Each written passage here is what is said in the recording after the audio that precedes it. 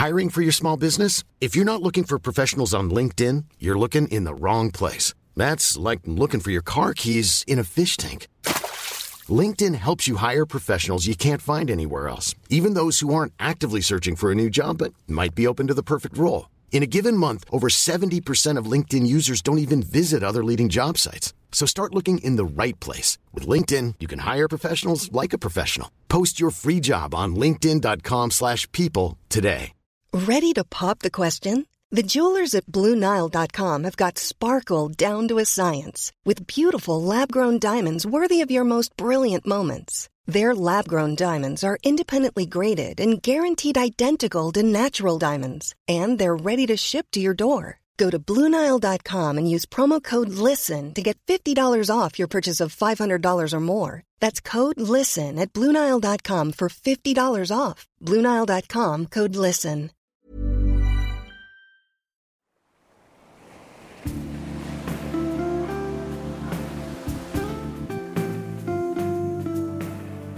From Postcard from the Past and Wardour Studios, this is Podcast from the Past, the Postcard Podcast. This is the podcast where we lay our postcards on the table and try to look beyond impossibly blue skies, giant good luck cats and one-eared donkeys to try to make sense of the messages, memories and meanings invested in picture postcards and to tell those stories. I'm Tom Jackson, and today I'm delighted to say my guests are writer John Grindrod and broadcaster and antiques expert Geoffrey Munn. John and Geoffrey, hello and welcome. Hello. Hello. Now, John Grindrod is best known for his books on post-war architecture, town planning and social history, which could make him sound like rather a dry writer, but that would be a false inference. As readers of either Concretopia, A Journey Around the Rebuilding of Post-War Britain, or his latest book, the brilliant Outskirts, can attest, his writing is genuinely personal and tells the human stories that make sense of the strange and often irrational decisions that have shaped and continue to shape our towns and countryside.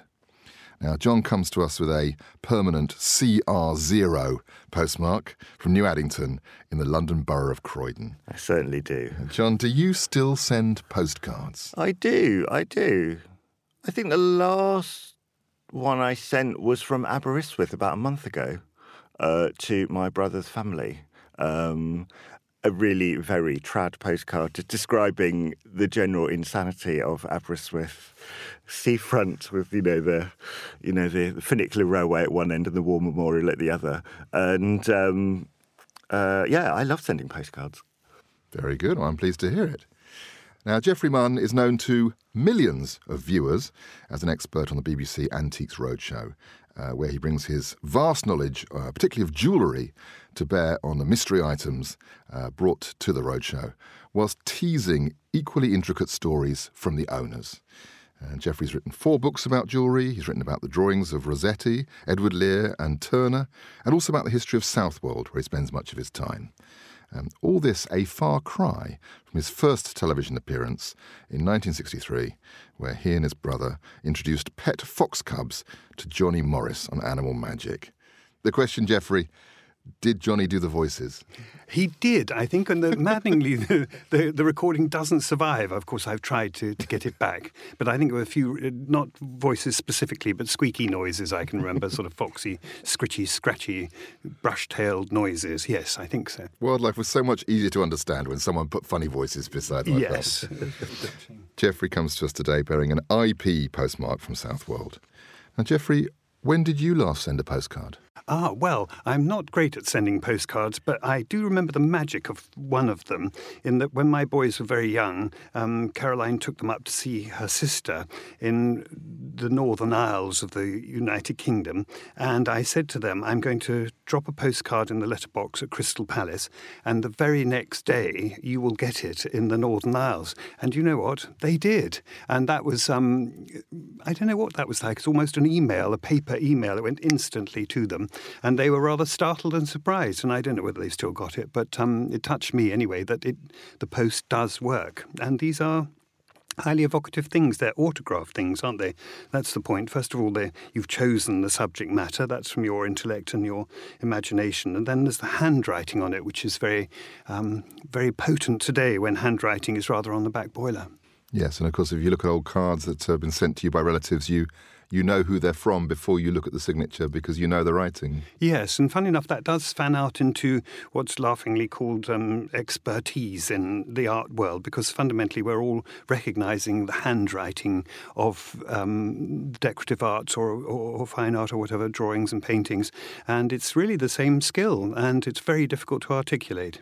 And that's simply the eye, simply experience that gives you that. You can't really make rules around that, I suppose. No, you can't really, no. And then there are people who want to fake the handwriting, so that's a real issue, but it's too complicated to go into now. But fundamentally, it wouldn't be possible for somebody to fake one of your postcards from your granny to you, because you'd sort of know it, and the voice coming off the postcard would not be heard.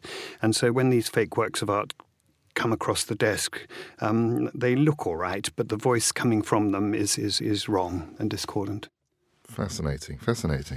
Well, before we discover the cards that Geoffrey and John have brought along, I'll give you a quick one of mine. And this is, of course, a postcard from the past card, like I do on Twitter in the book. It's an old card from which I've taken just a short part of the message. It's not that old, actually. This is from 1987. It's a card of... Gentlemen, any ideas? Ooh. It's Cathedral. I'll help you. It's Wells Cathedral. Oh, yes. Oh. And this is a tale of a day out, really. We came on a coach with the Abbotsbury Diamond Club, and I bought myself a new umbrella to remember the day. And then it goes on to, presumably it was raining, and then it goes on to a bit of a sort of reverie about umbrellas. Last new umbrella, 1958, exclamation mark. Still growing strong, exclamation mark. Just thought I'd have a change. Oh, isn't that lovely? The world of umbrellas from... If it was my umbrella, it'd be going strong with somebody else, because they usually last only about 3 or 4 minutes before they're left in the train. Precisely. I think they had 32 years of that umbrella, I think. Amazing. Very good. Good work. Probably never took it out of the house. It's an odd photo of Wells Cathedral because actually most of it's obscured by trees from that angle. Yes. Yes. But they've got ducks in the front. There are ducks, yeah. Yes. I mean, I'm all for ducks. Yes. But even the ducks are a bit hitting the edge of the frame, rather. They are, They're not, yeah. Yes. Yeah. It's very avant-garde. They are, yeah. And that's from your collection. Where have you found that one? Collection is a very polite word, Geoffrey. Hoard. I was going to say a mania, probably. There's a series of cardboard boxes in the garage, I'm afraid. Fabulous. As someone said, you put in your thumb and pull out a plum. You just see what comes out. So I'll do another quick one, just because I can. And this is a much simpler image. 2 horses, of course, from the New Forest. The New Forest and horses in the postcard world are completely intertwined. You can't mention one without the other. And this card is a little bit earlier. It's from the 1970s. It's got that pink 2.5p stamp. Mm-hmm. Actually, a Welsh one. Lovely. Anyway, the message reads, Jill's next-door neighbour is at the moment servicing the Anglia for us. They are such a nice young couple. Goodness. And then it's slightly odd. It says, he's the one who took Jill out driving each night. My goodness. So I don't... Yes. Wow. It's a 1970s psychological thriller. Yeah, I think if you were of a suspicious frame of mind, you might read more into that than I'm sure was intended. It was only the car that was being serviced, I think. So it's all right. Otherwise, it all gets a bit bouquet of barbed wire, does. doesn't it? Servicing the Anglia. There we are. Now, before we raise the temperature too much in here. We're all blushing here. To let you know at home, images of those very innocent cards and all the others we discussed today are going to be on the blog, which is postcardfromthepast.co.uk, so you can investigate for yourself. Now, John and Geoffrey, you've been kind enough to come along to the studio today, armed with postcards. John, let's start with you.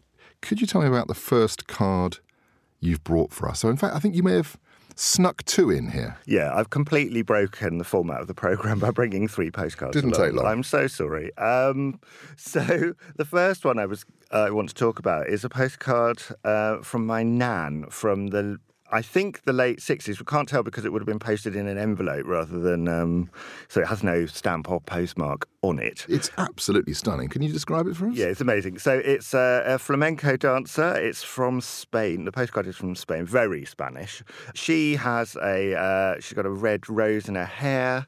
She's looking incredibly haughty in a fantastic stance there. And she's wearing a blue multi-layered ruffled dress covered in sequins, and the dress and the sequins are all real. They're appliqued onto the top of the postcard. So multicoloured sequins all over it and layers of, I think, pale blue nylon by the feel of it, and white nylon. And then there are even, underneath that, little petticoat. Ooh. Good Lord. Lacy I hadn't petticoat. spotted that. I know. Yes, that's So quite seaside. I know, isn't it? it's incredible. So, yes. So, I mean, she's got a slight element of the shuttlecock about her as a result. But it's an absolutely amazing object. And it couldn't look more kind of, sort of Spanish package holiday 1960s if it tried, There's really. a sort of There's some- iconic flavour to those, isn't there? And a little bit of Marilyn Monroe flung in, do you think? Yes, Yeah, I yes, think so, absolutely. yes. Yeah. Or Jane Mansfield, Oh, possibly. Jane Mansfield, perfect, yes. And then on the back, she's written it to Marge, John and the boys. Now, the boys at this point would have been my two elder brothers, because I don't think I would have been born when this was sent, although obviously we don't have a date. Lovely time. Been to a bullfight this afternoon, and then it becomes a bit illegible. And then it says, went to a free nightclub last night, free drinks again all night. Got in about 2:00. And then she talks about Tossa de Mar, where they've been on holiday. There's a great bit that says, S enjoyed the plane. I think S is my cousin. S enjoyed the plane. Never knew you was on it. Oh, I see. The journey was just so... Yeah, exactly. Amazing. And then she talks about the shopping centre and the fact that it's incredibly dear. She said there's a bar we can stay in till 3 a.m. in the morning. And then there's cocktails, 2 shillings, and there's another drink, which I can't quite read. It's something and Coke, which was 1 shilling. And then she says, well, Marge, must close now, which is a very odd ending. Yes. Lovely, that. But lovely. And I have no recollection about how I got this postcard. I mean, my parents both died about 20 years ago. So we sort of randomly inherited stuff from them. And so this was just in a load of stuff. And I think I never quite appreciated what an amazing relic it is of my nan before I was born, and a sort of... We used to take my nan on holiday, but we used to go to Bournemouth and places, and she was always like, oh, it's not, it's nice, isn't it? But it's not Spain. Oh, I see. So she was quite sniffy about So Bournemouth. this had a bit of an impact, this holiday. Yeah, absolutely, yeah. So she must have touchstone. gone a few times. The weird omission in this is there's no mention of my granddad at all. So I don't know And whether... he was alive? He was alive, yeah, absolutely. So I think, because they were quite a combustible couple, I think... Possibly he stayed at home and did something else. And Servicing the car, do you think, or not? Well, there were no Anglias, but who knows? So he wasn't there when they were out at the bar till 3 a.m.? It doesn't look like it. I mean, it doesn't sound like it. It's not mentioned at all. So, and it's not from the two of them. It's only from her. So... yeah, it's peculiar. And I like the fact that what should be solving a family mystery and kind of making something from before I was born a bit clearer actually has made it even more mystifying than it was before I knew about it. It's very sculptural, isn't it? I mean, the 3 dimensions is hard to articulate, isn't it? Because, I mean, it's the trails of her dresses and the sequins, and they're really standing out, and that's maybe one reason why it was kept. It's a very extraordinary one. I suppose that, yes, they're sort of souvenirs as much as cards. It's a dolly, that's what it is. Yeah, and it's got lovely scalloped edges as well, the actual card itself. Yeah. So, very nice. Yeah, which is very good. It's a tactile experience. Yes. And also when you move it, the sequins all kind of, they do dazzle. Yes. No, I mean, it's quite... I feel a bit bad. We've got Geoffrey Munn here, Yeah. and we're flashing On the sequins. contrary. No, I love it. I know. I love it. I was so intimidated when I realised I had to get out, like, Oh, no, it's vintage objects in front of Geoffrey Munn. Oh, But don't be there we are. daft. No, I think that's a stunner. No, I mean, autograph letters, from whatever period, as we say, they are they're hugely redolent, aren't they? And they become redolent really quickly, actually. And family photographs do the same. So you take a photograph at the end of Brighton Pier, and it's an expression of reality at that time. But then the lens is very quickly distorted. Even 10, 15 years later, has another life of its own. This is photography. But it's true of these postcards too, I think. Very strange. Time is a warped lens. Yes. I think one thing that strikes me about that message is something I see quite often in old cards now, is reference to the flight. The business of going from A to B, even if it's just driving to Bournemouth, actually, is something that was worth talking about because it might not work. Now, the flights always worked, but people were very concerned about it. I presume that cousin was their first flight. Yeah. So they were surprised that it was so straightforward. Yeah.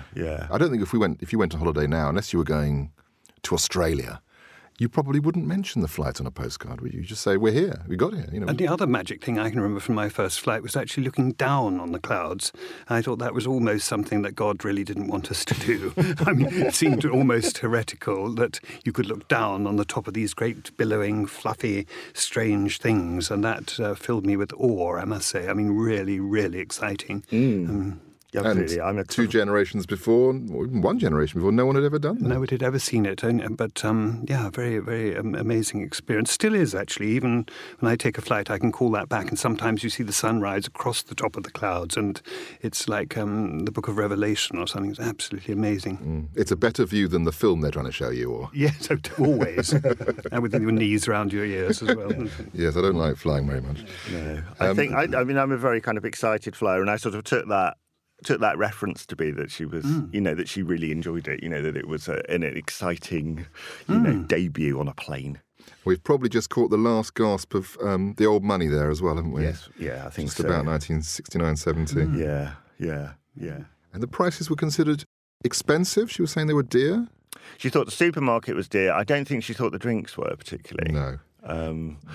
Given that she does reference drinks in 3 different sentences on what is quite a small postcard. And very light on the bullfight as well, isn't she? I know, get straight out of that. Don't worry about that. It's just something being... Yes, no concerns. No. Oh, no, there were no qualms. No. Absolutely. No, she definitely wasn't a person to have any qualms about that kind of thing. Yeah. Interesting.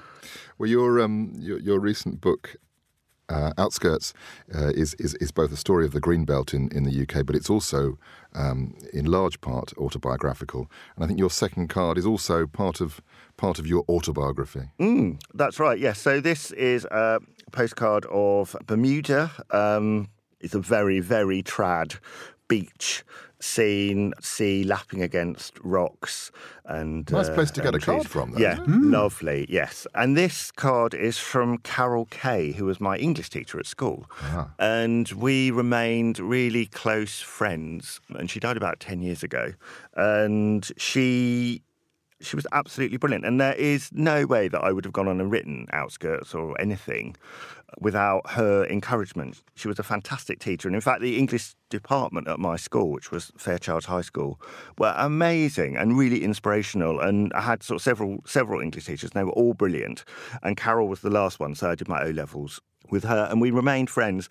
And it was strange, sort of at her funeral, sort of talking to people. They were sort of saying that, Carol, you'd say, it's so odd that we've remained friends. You didn't really expect that, with pupils necessarily, that you would just become mates. And we used to just go out, we used to go to cinema and theatre and just go down the pub. We were really good mates. I think that is unusual. Was it your Miss Jean Brodie?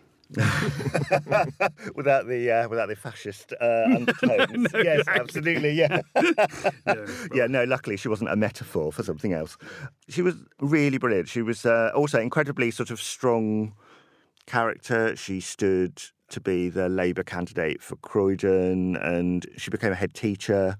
And she sort of did all sorts of quite kind of amazing things with her life. What I like about the postcard is that she's taken stickers with her. So she's got my name and address on a sticker that she's just applied to the post. So she was so organised. That's her all over. Incredibly organised. Knew what she was doing. These are the postcards I'm going to be sending. And just took them along with her. So she didn't have to kind of weigh herself down with a contacts book or something. So. And as what are the barriers to sending a postcard?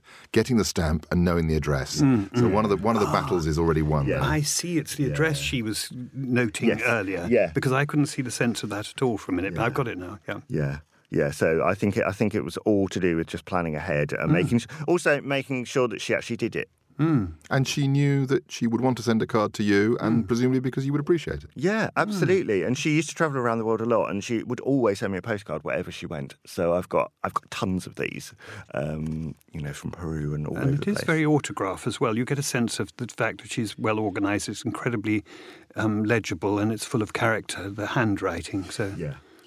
Yes. She said there's nothing much to do there except lounge about reading with the occasional swim to cool down, which just sounds like the perfect holiday. Yes, from time to time, that is exactly what you need. Yeah. Perhaps right now. Very good. Oh, thank you for those two personal cards. Geoffrey, let's move to your first card. What have you got for us? Well, when you first asked me to take part in this, I was panic-struck because, frankly, I couldn't think of a postcard that I could bring. And no sooner had I received your email than the letterbox went clunk like that, and a postcard from my brother arrived, sent from Malta. And I don't think I've really had a postcard, a notable postcard, for maybe 8 to 10 years. And then the very second you get in touch, the letterbox opened. It's absolutely gospel, and so I was very grateful. And it's actually a rather poignant one, really, because my father was in the Navy and they were stationed in Malta.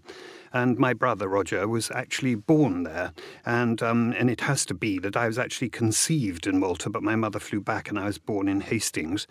And then later we went on a holiday there when I was a bit too young to remember very much. And he was 2 years older, so probably has a greater clarity. And we did all the old sites, the Neolithic temples and this, that, and the others. And then we chanced upon a cave which is called Gar Dalam, which is famous for fossils because prehistoric animals must have been confronted with a flood and they were all driven into the cave and they died there. So their bones are 6 feet deep of hippopotami and rhinos and all kinds of things. Very strange phenomenon. And so he's going back there. And he said, do you remember much of our visit over 50 years ago? I can't believe, oh God, no. That is half a century and I don't like it. Anyway, at all. And your brother's reminding you of it. Yes, he's rubbing it in. And he's 2.5 years older than me, so he's in worse trouble than me. And but actually, I do really rather remember it for a rather odd reason, because when we saw all these bones, we were already fossil mad and natural history geeks and collecting all kinds of things. And then one of the people looking after the cave gave us 2 fossilized hippopotami bones, which were very chalky, and they were hundreds of thousands of years old, and they're very uninspiring looking things. I can remember what they looked like, but anyway, to my horror, when I was at boarding school, my mother cleared out my collection of animal skulls. You can't trust anybody. As soon as you go away, they throw your animal skulls away, and including the fossils. And so out went they, and but he does remember them in the card, and anyway, he's got a great sense of humour and is very amused by cats and puts a sort of anthropomorphic note on cats. And so he signs off Roger and Annika, and then at the bottom here, many feral cats. And this brings up something in my mind and his, which is very Walt Disney, of sort of slitty-eyed, uranium-eyed cats sort of scratching around. And so it's a message to me that really works. So that's a most marvellous postcard for me. And boy, was it, and the timing was great, because I'd be in a serious jam if it hadn't arrived, I'll tell you, really. Oh, I hate to think we put pressure on people, but isn't that fortuitous that they just arrived? But it was minutes, you see. That's the even weirdest thing. And so there we are. Life's like that, I think. You're sort of seizing the moment. And actually, my career has been very much that. It's been an amazing billiard break. And I was at Steyning Grammar School with my Miss Jean Brodie, if you like, and answered an advertisement in the newspaper which said assistant required in well-known antique shop. And it was one of the most celebrated antique shops in that time in Regent Street, and it sold works of art by Carl Fabergé and jewellery with a dazzling clientele. It had 6 royal warrants on the top of the note paper. 6. Greece, Denmark, the United Kingdom, I don't know what else. And inevitably one did meet a lot of those people. So it's been magic, and that was serendipity, seizing the moment. And The truth is I shouldn't have got the job because I had masses of black hair and a beard and was very sort of failed hippie. Sadly, I'm not. I find this hard to imagine. Yeah, Now, very much so. And like a Busby it was thick. My father always said, what about that Busby? It's time you got it cut. and now I'm like a sort of threadbare oriental rug. There's nothing there at all. Right down to the felt. Right down to the felt. And my beard's fallen down. So there we are. Very good. Well, we should thank your brother then for taking you back 50 years. Yes. And in fact going back hundreds of thousands of years with that cave. Indeed, yeah. And there's a photograph of it, and the bones are absolutely piled up there. And it was a magical occasion to go to Malta. Malta is very beautiful, and St Paul's Grotto is at Gozo, the next island over, and it's thick with history. And in a sense, the bones here parallel the poor old Malta has been invaded by absolutely everybody, and there's a sort of strata of activity going on there on a human level as well as on an animal fossil level. Very good. Well, thank you for that. We're going to take a break in a moment. I'll do another quick card of mine. This is from Pontins in Bracklesham Bay, Sussex. There's a multi-view of various activities going on at Pontins. Oh, yes. You must take me there one day. I don't know if it's still there. I thought we'd get something out of it. Exactly. Yeah, is that how it works? Yeah. Yes. This is. It's hard to read the date on it, but it's from the 60s. Old threepenny stamp. It's a bit ripped up actually, and it's written by someone whose name I can't read. After you left on Sunday, Mum won £17 3 shillings on the old bingo.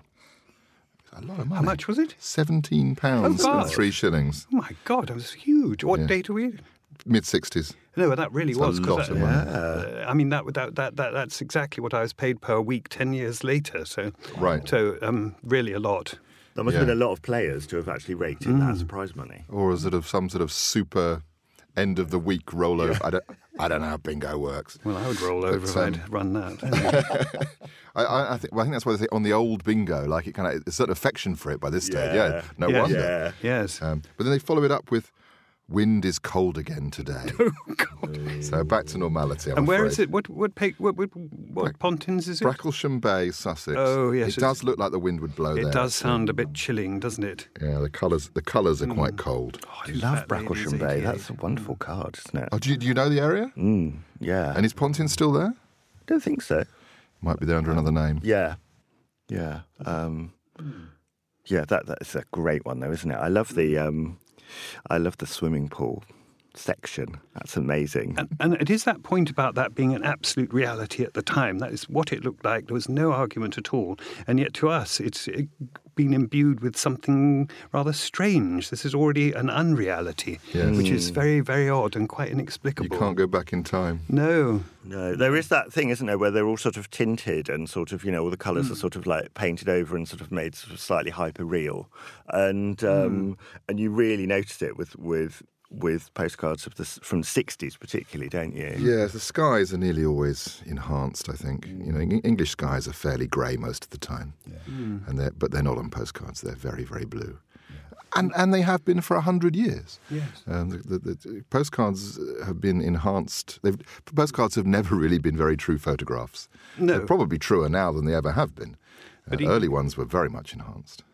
And even the photographs have this strange otherworldly quality, particularly 19th century ones, looking at the pre-Raphaelites and William Morris and Rossetti, that you feel that they couldn't walk across the room. Something has happened to them. They're very, very odd.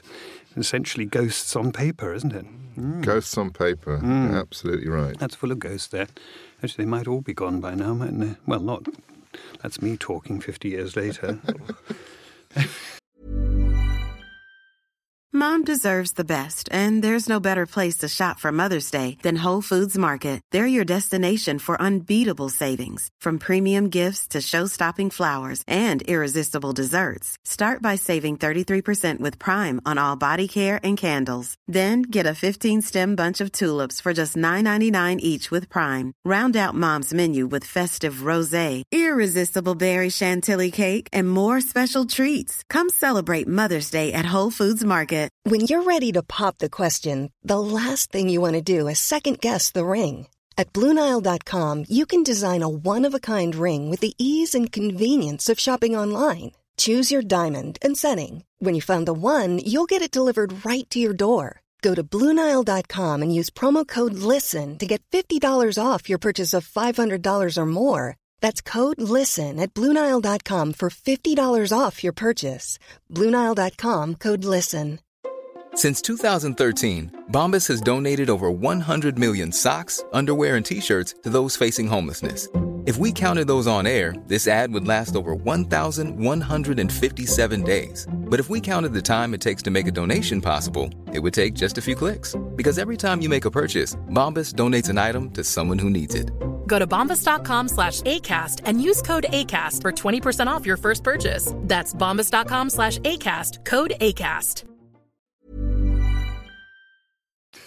You're listening to Podcasts from the Past, the Postcard Podcast. My guests today are writer John Grindrod and antiques expert Geoffrey Munn. Now, John, what's the third card you have for us today? Yes, my third format-breaking card is the control tower taken from the rooftop gardens of London Airport.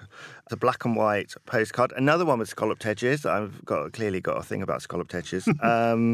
Black and white photo of Frederick Gibbard's control tower of London Airport, which became Heathrow Airport. And it's a beautiful modernist building. Gibbard designed Harlow New Town and, lots of kind of incredible buildings, Liverpool Metropolitan Cathedral.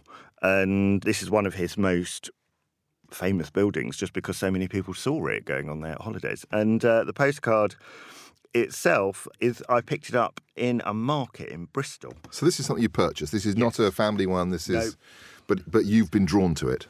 I was drawn to it firstly because it's a Frederick Gibbard building and I love Frederick Gibbard. Secondly, because it's an airport and I am really drawn to airports. I am a bit obsessed. I grew up just over a valley from Biggin Hill and we used to, have planes flying over the house, sort of low flying over the house all the time. So I was always obsessed with planes as a kid. So airports I love. And there's something about the kind of the message that I really loved as well. It's to Mr. and Mrs. Haddock. Really? In Tavistock in Devon. One of the smoked haddocks, obviously. Yes.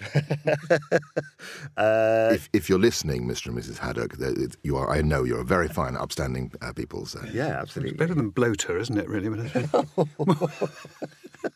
Dear Mum and Dad, we're having a lovely time watching the planes come and out. It is lovely today as two separate words, which is obviously dates it in itself, and has made it all the better for getting around. See you on Saturday. Love, Hazel and Ron. So what this young couple are doing is they've gone to London Airport to watch the planes, and that's something that I used to do as a kid. We used to go to Biggin Hill and watch the planes take off, and it's such an archaic activity now. I can't imagine anybody really does that, apart from maybe a very tiny body of sort of committed fans. Plane spotters. Yeah, you probably don't just get sort of general viewers. And, you go to airports now and you have those enormous windows with all of the activity going on outside and nobody really looks out there. Everyone's reading a phone or a book or asleep. So it's kind of interesting that this represents an era that is we've totally lost. The postcard has been sent in 1960. When was Heathrow developed? So Heathrow, the actual airport was there in a really, really small way before the war, and then it was London Airport. There's a big kind of crossover with Croydon Airport, which is my dad used to work on the site of Croydon Airport. Croydon Airport was the big airport in the 30s, and that's the one that Neville Chamberlain is photographed going off to wave bits of paper around, and which is presumably why Croydon was flattened in the war. Because they wanted to hit Croydon Airport. Well, there was a bit of that. Also, there was a bit of doodlebugs falling short. So there was quite a lot. Croydon got really, really hammered by that. And I think the trouble with being a suburb, you're on the way to the big stuff. Yeah, absolutely. Well, there was a thing where there was misinformation was fed back, I think, apparently to Germany about where the bombs were landing, so that they kept reprogramming where the doodlebugs would would land. And so they kept falling short. So in a way, we sacrificed Croydon and the suburbs of South London to save central London by pretending that they were all hitting central London. Wow. And when they weren't. So that's us. And there isn't a plane in the sky, which is rather interesting. No. Do you think you might have tried to get that if you were a photographer? But... Yeah, absolutely. And it really reminds me of, I love that book, Boring Postcards. That was one of the reasons. The Martin Parr book. Yeah, that was one of the things that really sort of turned me on to architecture and design of this period. Seeing things in a slightly unadorned way rather than, in a lot of architectural photos, everything looks incredibly heroic. But in postcards, everything looks a bit more friendly than that. And I like So a lot of people were sort of mocking the images in the Martin Parr book. You saw it as a kind of I Spy book, that you wanted to go and see more of it. Absolutely. I just wanted to be in that world. And so I think ever since then, I've kind of recreated that world for myself. So going around and buying old postcards like this, which I do quite a lot, I'm still sort of building that. And so when I saw postcards from the past sort of emerge on Twitter, it was instantly one of my favourite things. That's great. That's a very weird image, isn't it? It is. It's very beautifully constructed. It probably conforms a lot to rules of thirds and, Which I don't think postcards often do, actually. Postcards very often plonk the subject in the middle. I think there's a lot of space in there. Yeah, the control tower is off to one side, and so it's a sort of L-shape building that we're seeing. The building itself wasn't L-shaped because it had all sorts of bits coming off it in different directions. But the way that we're seeing it in this photo makes it look like it's just it looks like a large boot. And that's gone now, that building? Yes. So, and also that's another thing, is that the building has disappeared. So it's a little museum piece, not only of the activity of going plane spotting, but of the building itself. Perhaps we should bring back plane spotting. Some of us have never left it. I beg your pardon. Yeah, I think actually no. I think my boyfriend would go crazy if I took that up as a hobby these days. I know exactly. Yeah, another potentially geeky and draining thing. Yeah. Send him a postcard. Don't tell him to his face. Send him a postcard. You wondered where I was. Another airport. Yeah. Oh, poor Adam. Very good. Oh, well, thank you for bringing that. It's interesting to see a card that you've purchased and that you spent honest cash on. Geoffrey, what's the final card you've got for us? Well, it's a very touching card in a way, and it's got a lot to do with me because we have a house in Southwold, and my genetics are there from my mother's side because they came from Halesworth, and my grandfather was a coach builder in Halesworth, and they were married in the Methodist church there, and that's only a stone's throw away from Southwold. And then, quite by chance, I was introduced to Southwold from another avenue entirely, and both Caroline and I fell in love with this, and ultimately we managed to get a house there and enjoy it very much. But what seeped through was the certain knowledge that enormous litany of famous people had been there, often by railway, funny enough, in the 19th century, but before then by sea. And in 1608, the King's Players came to Dunwich, and they would have come into Southwold Harbour, and William Shakespeare was a signed-up member of the King's Players at that time. That is the only safe thing to say, that in 1608 they came, and we don't know whether he was there or not.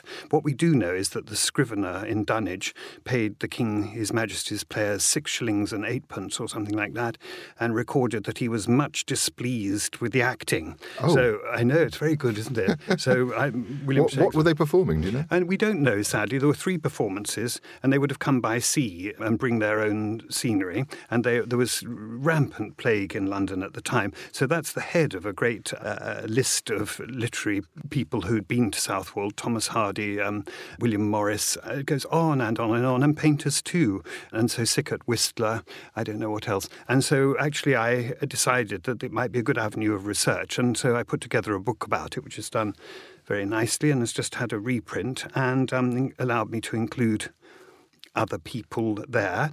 Postcards were very important at that time. Thomas Hardy sent a postcard, a rather dull one, I have to say, of Southwold Church to somebody, and I can't remember where it is now. It's in a public collection, and it says something like, "Cold today," and sent it off. So he wasn't a cheerful postcard correspondent? No, and it may have had something to do with the fact that his mistress was living only 3 doors down and wasn't allowed into society because... but anyway, that's a whole another story. But anyway, so lots and lots and lots to write about Southwold, and all of it very strong and marvellous.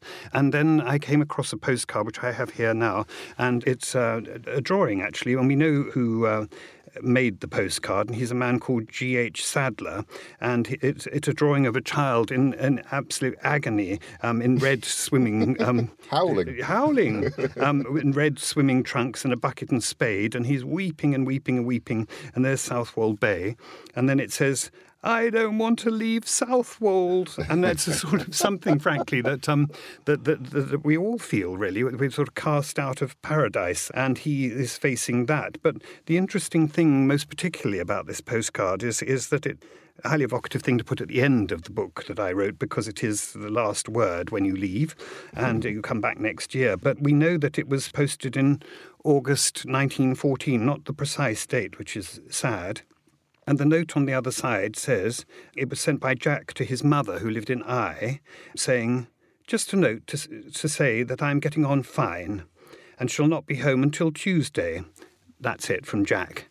And it's just like a little text, isn't it? It's a sort of early 20th century text saying, "I'm all right, Jack," actually.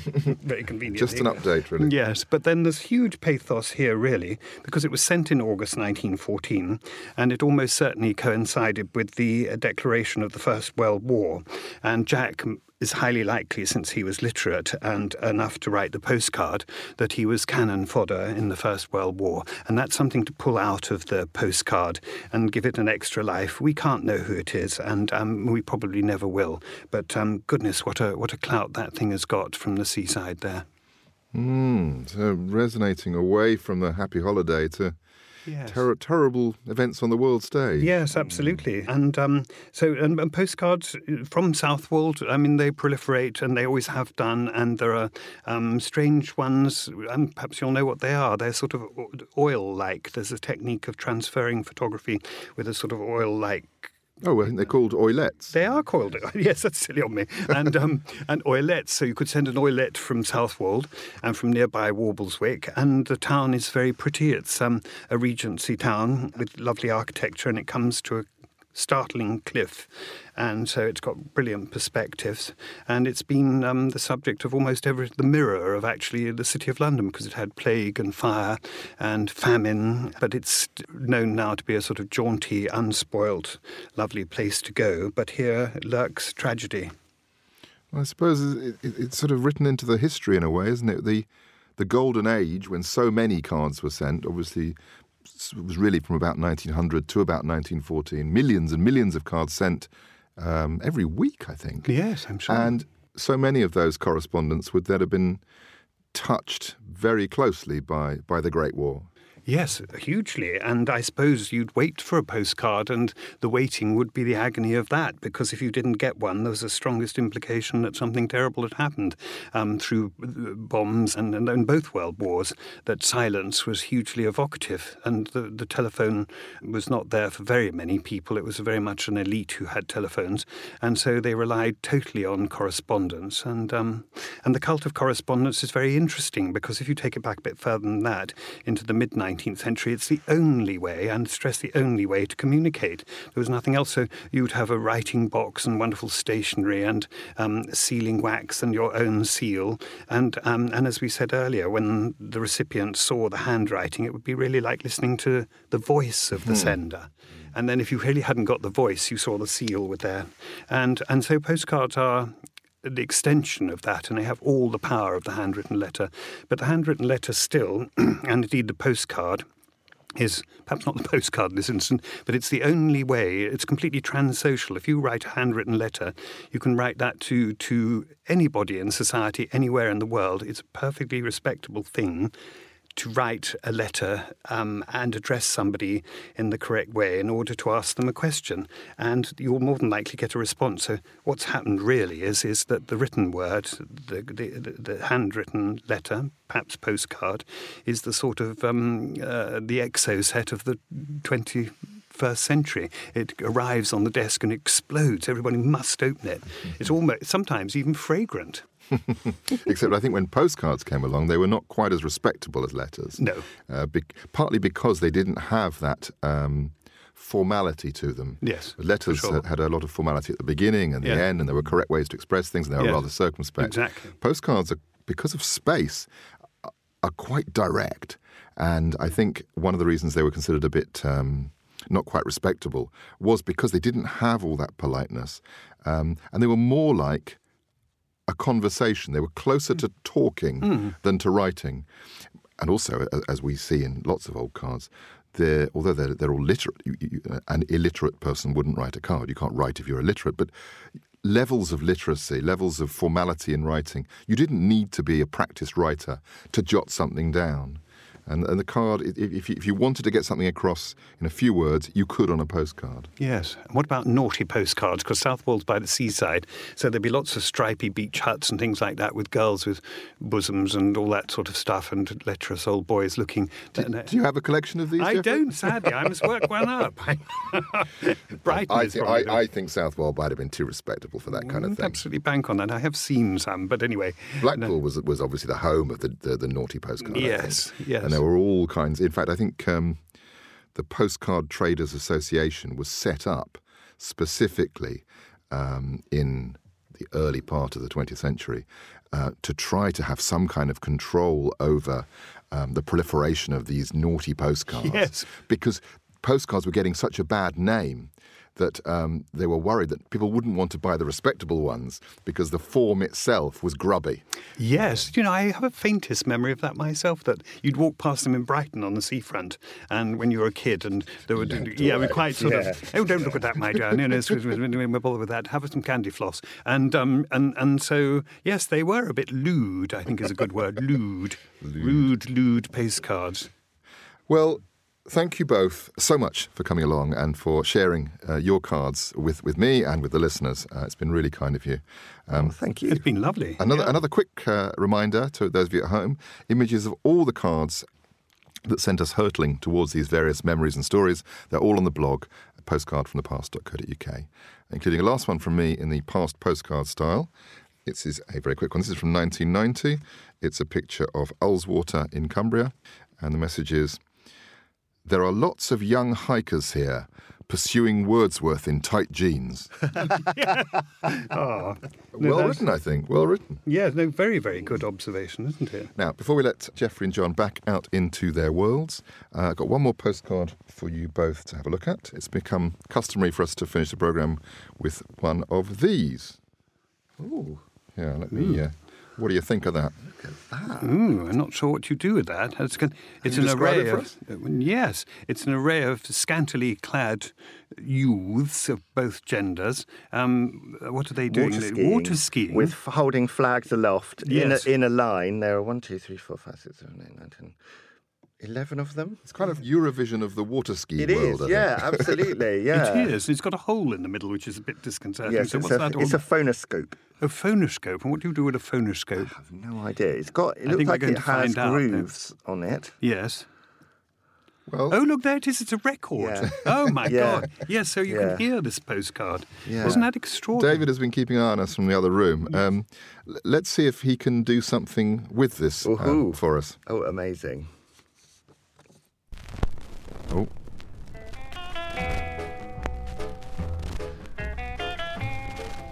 What do you reckon, John? I feel like I'm immediately on drugs. E come arranca stu pianino. Fabulous. E o viento spezza corde stu telone. Not bad for a piece of cardboard. It's very redolent of your postcard of the Spanish girl with the...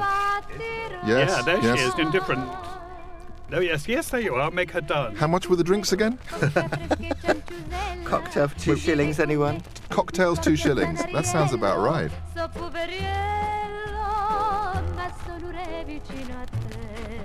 Well, as the serried ranks of international water skiers continue to approach us but never arrive, that's it for this time on Podcast from the Past. I'd very much like to thank my first-class guests for sharing the postcards from their pasts, John Grindrod and Geoffrey Munn. Thank you both. Thank you. Thank you. It's been wonderful. Thank you. And thank you for listening.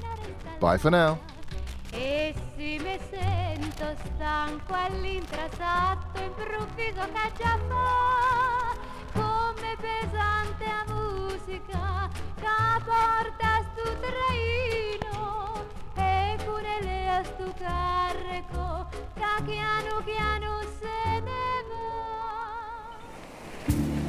You can see more postcards with their messages posted every day on Twitter. Do follow me @PastPostcard. And you can buy the book, Postcard from the Past, by me, Tom Jackson, at Amazon and all good booksellers. And if you're looking for podcast production, check out wardorstudios.co.uk.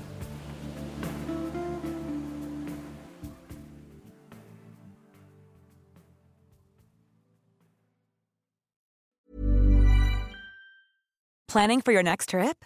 Elevate your travel style with Quince. Quince has all the jet-setting essentials you'll want for your next getaway, like European linen, premium luggage options, buttery soft Italian leather bags, and so much more. And is all priced at 50 to 80% less than similar brands. Plus, Quince only works with factories that use safe and ethical manufacturing practices.